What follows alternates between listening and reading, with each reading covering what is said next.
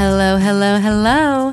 Welcome to I Hate Talking About Myself, the podcast where we hand your favorite Netflix stars a glass bowl filled with fun questions that they have to answer all by themselves. This week, we've got everybody's favorite food friend, Samin Nosrat. In her show, Salt, Fat, Acid, Heat, Samin traveled the world to learn the secrets about what makes good food. She also has the most infectious laugh I've ever heard. But did you know she can play a pretty good prank? Keep listening to find out more.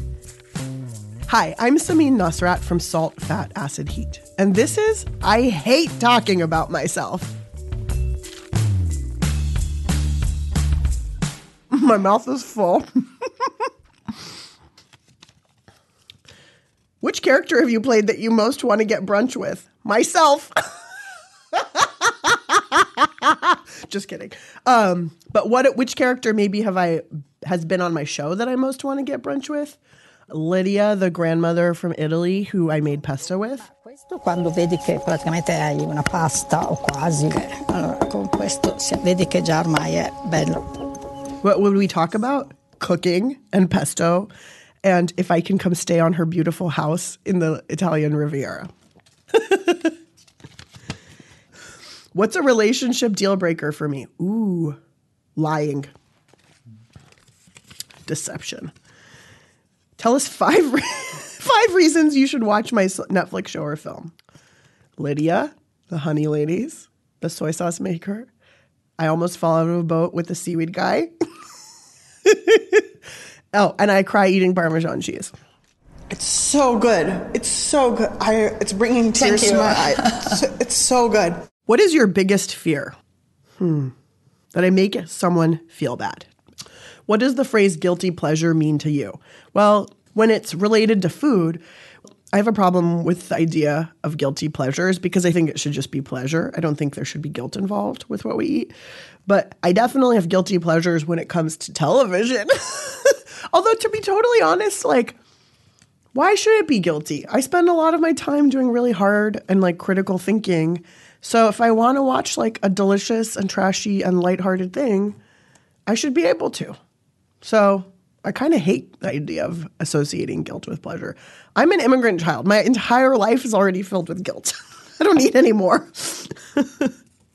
If someone played me in a movie, who would I want it to be? I totally have a prepared answer for this. Maya Rudolph.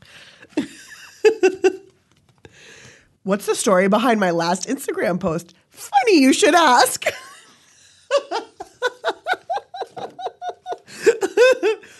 Why, my last Instagram post is a picture of me and Mrs. Obama.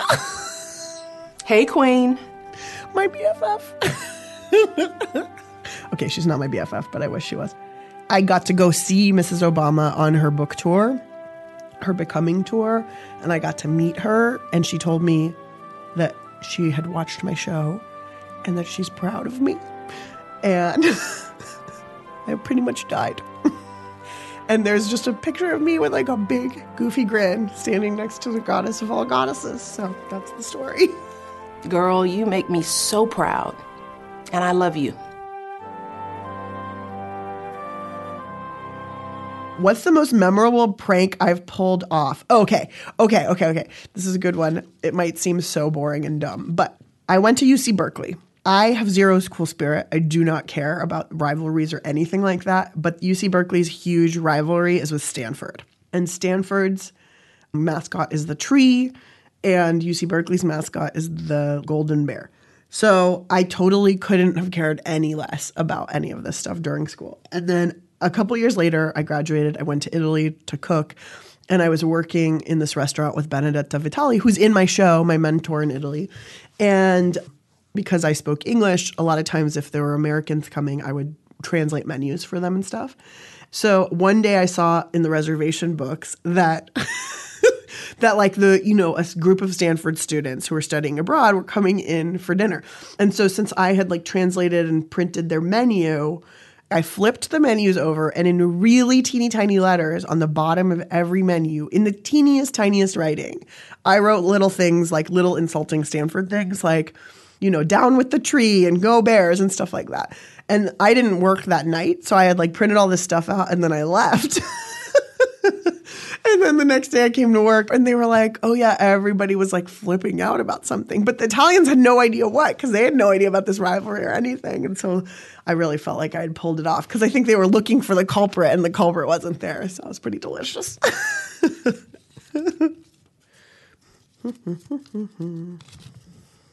Where would I time travel to, year and place? The first thing that comes to my mind is that I would very much like to go see some of the Dutch masters' still lives being painted. There was an amazing woman, if I can remember her name. Clara Peters. I remembered. Clara Peters.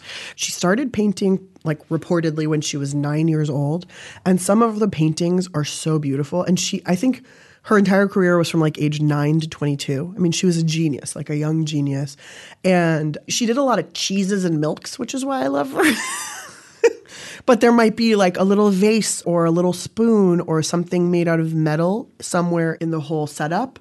And she would do a tiny self-referential self-portrait in the like reflection of the spoon. And I've always thought it would be really cool to do some research on her and write about her as like the first teenage selfie maker, like the inventor of the teenage selfie. I would love to go visit her. That would be cool. Oh, what was my first extravagant purchase? I totally remember this. When I sold my book, I got a book deal. And after many years of having like $0 or $12,000 a year, eating rice and beans for a lot of years, I was like, I'm rich. And I'd had the same bed from college for, I don't even know, probably 15 years or something. It was a full-size IKEA bed.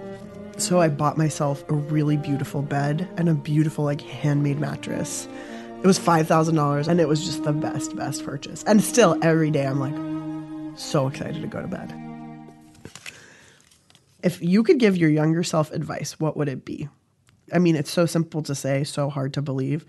You're just fine as you are. You're just fine as you are. What do I wear to bed? Oh, old t-shirt and like comfy sweatpants. Oh my God, I just want to be comfy when I go to bed. What about the future excites me? Young people. I'm so inspired by Greta Thunberg, the amazing young woman who's doing all of like really leading climate change action. And I'm so inspired by all the young people who are the age I was when I started working in restaurants 20 years ago, who kind of just are not standing for the crap that we had to take, that we didn't even understand we were taking. You know, we just understood it was the way things were. And to be clear, like I had it pretty good in the places where I worked. It wasn't like I was facing daily abuse or anything like that. But I think that the standards in the food world are just really low.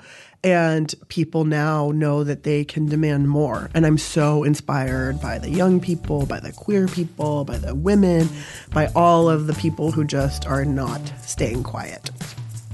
Oh, Samin, you inspire me. You and that amazing laugh. And thank you, listeners, for tuning in this week. Take a moment and just breathe in, breathe out, really soak up this gratitude, and then get ready because we've got more where that came from. Subscribe now to get this week's app automatically on your phone. It's like magic, babe. I Hate Talking About Myself is produced by Pineapple Street Media and Netflix. Our music is by Hansdale Sue, and it's hosted by me, Catherine Cohen. Till next time.